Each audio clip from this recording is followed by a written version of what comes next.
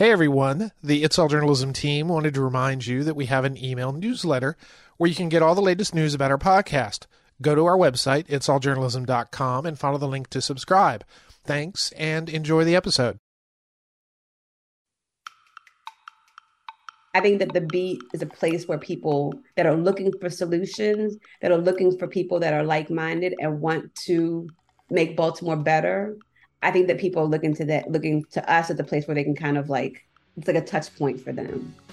Most of the talk the last few months about journalism in Baltimore has been focused on the Banner, a digital startup poised to take on the Baltimore Sun. But another news outlet has reemerged to tell the story of the city's majority black audience. I'm Michael O'Connell. Welcome to It's All Journalism. The Baltimore City paper started publication in 1977 and served for 40 years as Charm City's alternative weekly newspaper. When the city paper folded in 2017, the Baltimore Beat stepped in to fill the void, but the Beat also stopped publishing a short time later. I'm pleased to report that on Wednesday, the Beat returned to news boxes around Baltimore. Joining me today is Lisa Snowden, the Beat's editor-in-chief. Lisa, welcome back to the podcast. How are you doing? I'm good. Thanks so much for having me on. Okay, I say welcome back, and it's because you were gracious enough to participate in a panel in 2017 that we did at the the National Press Organization, whatever, that I'm no longer a member of, National Press Club. That was really a good time. And at that time, you were editor of the Baltimore Beat. Mm-hmm. And then for a while, I guess the Baltimore Beat went away, and now it's coming back. You know, what happened to the Beat, and what have you been up to since we last spoke? Sure. So when I was on your panel, we had very recently launched, we had a publisher. And so that publisher, was a regular for-profit model. We had news online, but we also had a print product that came out every week. After about 5 months, that publisher very abruptly pulled out and said it just wasn't financially viable. They couldn't do it. We didn't really get much more information than that. So Brandon Soderberg and I, who had started working together at Baltimore City Paper and kind of brought a lot of those ethos to Baltimore Beat, we felt strongly that this needed to continue.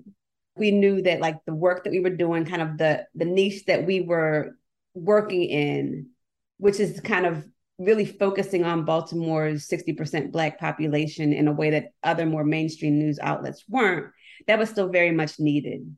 So we had some folks that came to us and were talking to us about how all over the country, journalists that were kind of finding themselves out of jobs like we were turning towards nonprofit journalism.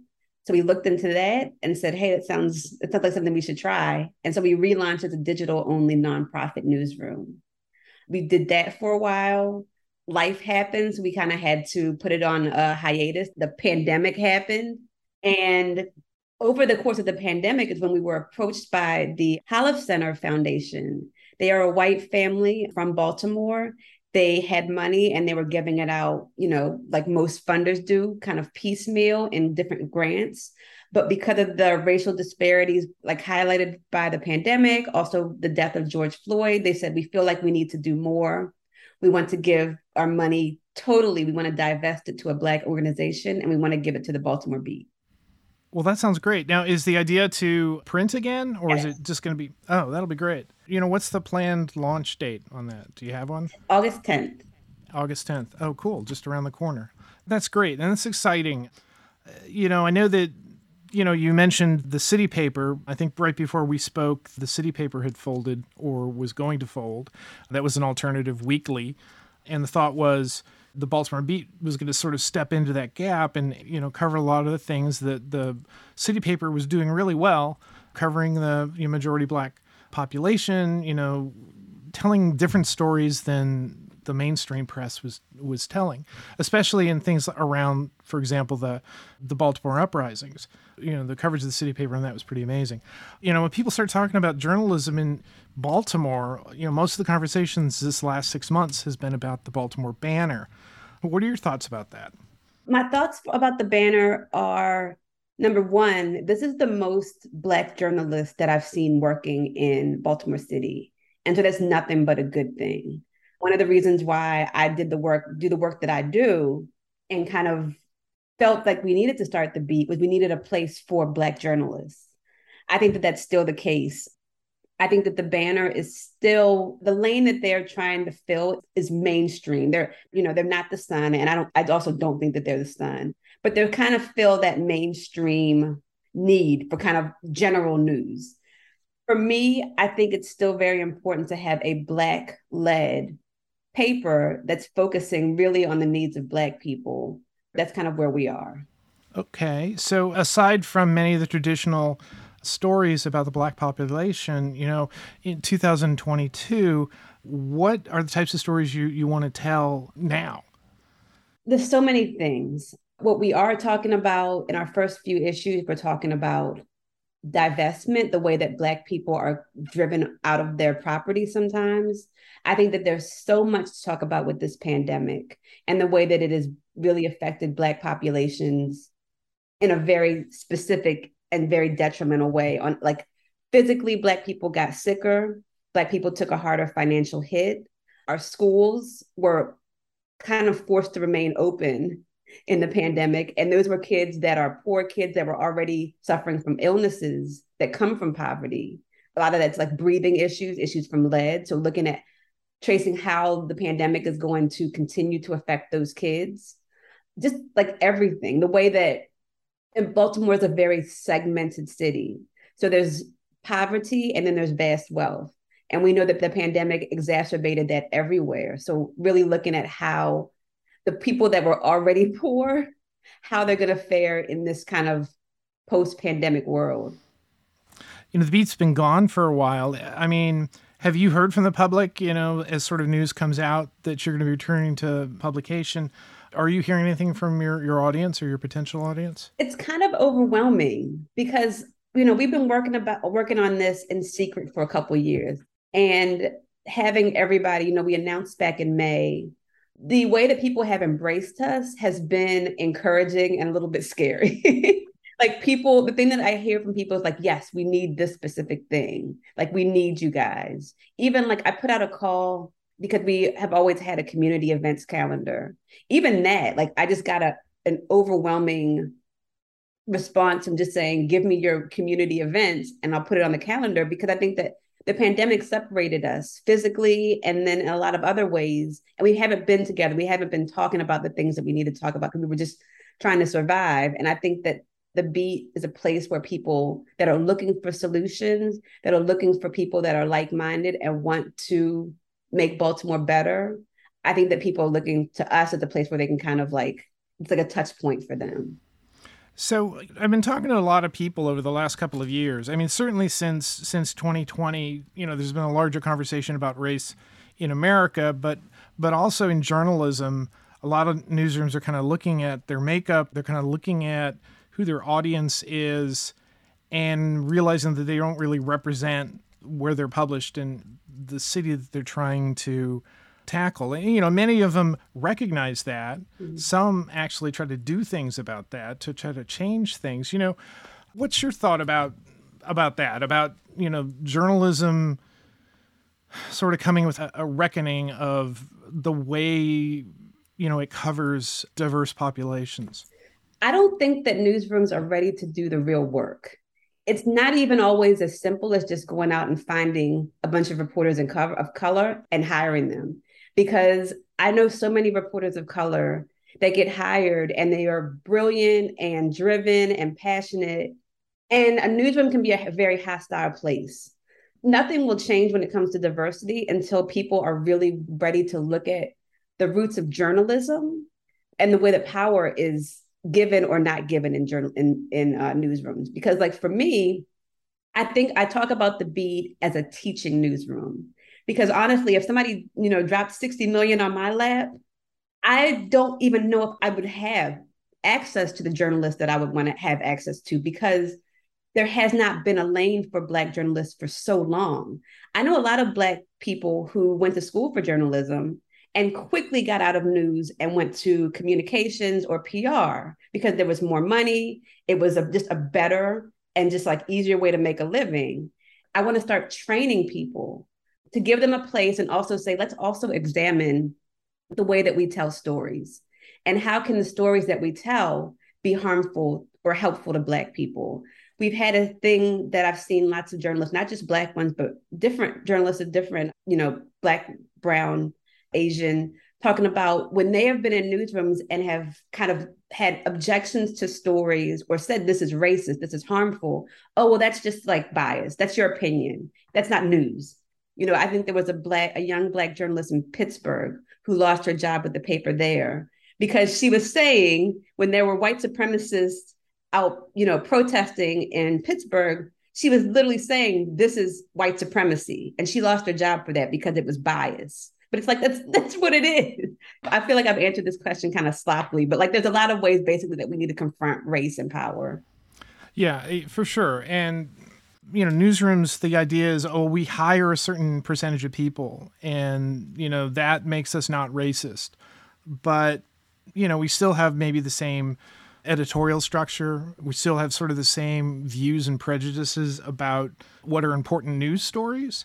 I mean, just sort of a, meat and potatoes type of news story. What would be like a typical story that the Beat would do that, maybe the Sun or the Banner wouldn't do? Well, right now we have in Baltimore, there are these poor children. They're called squeegee kids.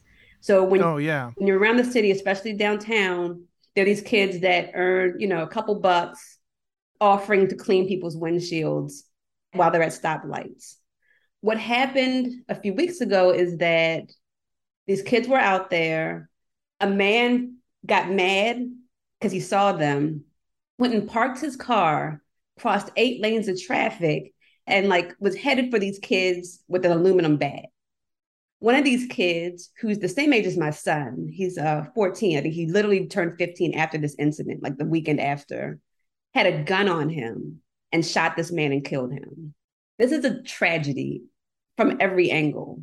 It's a tragedy that this man lost his life. This man had a family that he'll never see again. This man had kids.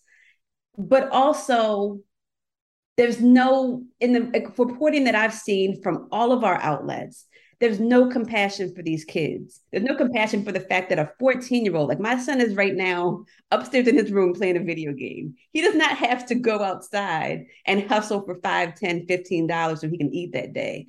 There's no compassion for the fact that these are children. There's no compassion for like, why would a child feel like they needed to have a gun on them? There's no compassion for what would compel a grown man in his 40s to load a bunch of young people with an aluminum bat with the intent to hurt them. And so it's like, those are the questions that I'm interested in. When I was doing a podcast for Street Sense Media in Washington, D.C., a paper that's sold, that's published and sold by homeless people, it gave me a lot of insight. I'm not an expert. I'm going to say that. I don't understand every aspect of things, but I began to have an understanding of, there are better ways to cover homelessness than just, we need to get these tents out of this park. I watched a news report a couple of months after that where, the neighbors around this park were complaining about the homeless people in the tents, and the TV reporter talked to, the mayor's office and talked to the neighbors and, didn't really talk to anybody involved with helping the homeless or even going up and talking to the people who were living in tents as to why they were there and telling their stories.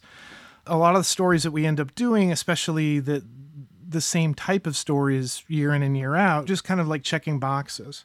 That we're not really looking beyond more deeply into maybe the causes of things and maybe dedicating, data reporters or beat reporters who cover the homeless population or something like that, and sort of shed light on that, because there's so many different types of stories that aren't being told that you could say the people out there on the street, they're there because of economic or mental health issues or whatever. And those become then roads to bigger stories about things that are affecting everything. Yeah. I mean, I think that our job as journalists is to be curious. So when you're seeing these stories, it's my beef with a lot of crime stories. So let's take your homeless example.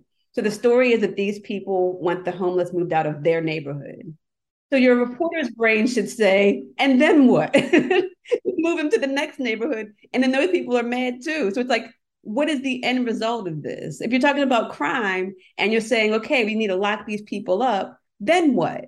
Does that work? Does that fix crime? Can we go back and look at statistics that are available? Can we talk about what happens in prisons that maybe make the person worse off when they do get out? Like, I feel like I wish that those questions were asked. And I think that they get asked when we have diverse people in our newsrooms making big decisions, not just on the ground level as reporters, but as editors. And the other side of that is, it takes more work. Yeah. And it really, not that, I want a blanket statement that all journalists are lazy, but we're all working to write what we can on deadline. And our boss is telling us we need more, stories so that we can get more page views on our website. And, your priorities are kind of all over the place, but you can't dedicate a few weeks or maybe even longer to dig deeply in something. I mean, some journalists are able to do that, and some, digital outlets are able to do that. You look at some place like Politico or ProPublica, they're able to sort of dedicate funds and focus on these issues. So Baltimore Beat's going to be publishing in August. What are you hoping to do in the first few months? Survive. Come on. I'm just trying to get to next week, she's saying. Yeah, I'm so glad that we're going to have papers out on newsstands, but that is a whole nother level of work that I forgot about. When we were a for-profit paper, our publishers, they just handled that. We have a very small staff. We have a staff of 4. And so we are not only producing content and making sure that it's quality and good and in on time, but we're making sure that it goes to the printer on time and making sure that it's picked up on time and making sure that it's, out on the street. So I really think that what we're going to be working on, my goal for the year is to figure out how to do the things that we are supposed to do and do them well. We talk about ourselves like a food truck. Like a food truck doesn't have everything. They have like maybe 10 things and they do those 10 things well, and that's it. That's why we started off bi-weekly. We're not breaking news. That is not what we're going to do right now. But we can give you a thoughtful take on the news. We can give you deep dives on things that have been in the news. And that's all we're trying to do right now. So you say you have a staff of 4 right now. As a nonprofit, is it just the money that you received that's going to be financing things, or are there going to be ads? Are you going to be soliciting donations? Do you have any other fundraising activities? Yes, we are soliciting donations. So you can give in, $5, $10, $15, $20 increments on our website. You can also give more. We're looking to folks that are funding journalism generally. We just got some money from Knight Foundation that will support our publishing platforms. And so we're looking for money that way. And then, local funders here in Baltimore, and then other funders just nationally is what we're looking for. Oh, excellent. It sounds like you're positioning yourself to be successful. And I think it's important, the angle that you're going at it, that providing information, that thoughtful information about the population that is maybe being underrepresented in the city's, media atmosphere or whatever it is, stratosphere or whatever. Anyway, environment. That's the word I was looking for. I don't take it for granted that someone gave me $1 million. I am a Black woman of very working class means. So I know that I have to take this money and be as, prudent and thoughtful with it as I can. Who's the comedian who said that it's Black women who get things done? It's what it is. Because we have no choice. There we go. Lisa, thanks for coming on the podcast. It's great catching up with you. I'm really excited to see the print edition of the Baltimore Beat, and welcome back. Although I guess technically maybe you didn't really go away, but this will be a good thing for Baltimore, I think. Thank you so much. It was such a pleasure talking to you.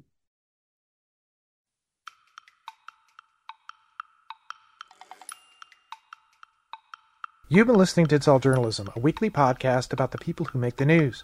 You can find out more about us and download past episodes at itsalljournalism.com. While you're visiting our website, sign up for the It's All Journalism newsletter. You'll get all the latest info about our podcast, including episode notes and news about live events and upcoming interviews. Go to itsalljournalism.com to subscribe. Speaking of subscribing, you can subscribe to our podcast on Apple Podcasts, Podcast One, Spotify, SoundCloud, Google Play, and pretty much anywhere good podcasts are found. If you'd like to help us grow our podcast, like and share our episodes on social media. Look for us on Facebook, Instagram, and Twitter. It takes a lot of people to create an episode of It's All Journalism, Nicola Grisco produced this episode. Amber Healy wrote our web content. Nick Capre wrote our theme music. Lamia Brust helped with our booking. Steph Thomas is our social media manager. And I'm your host, Michael O'Connell. Thanks for listening.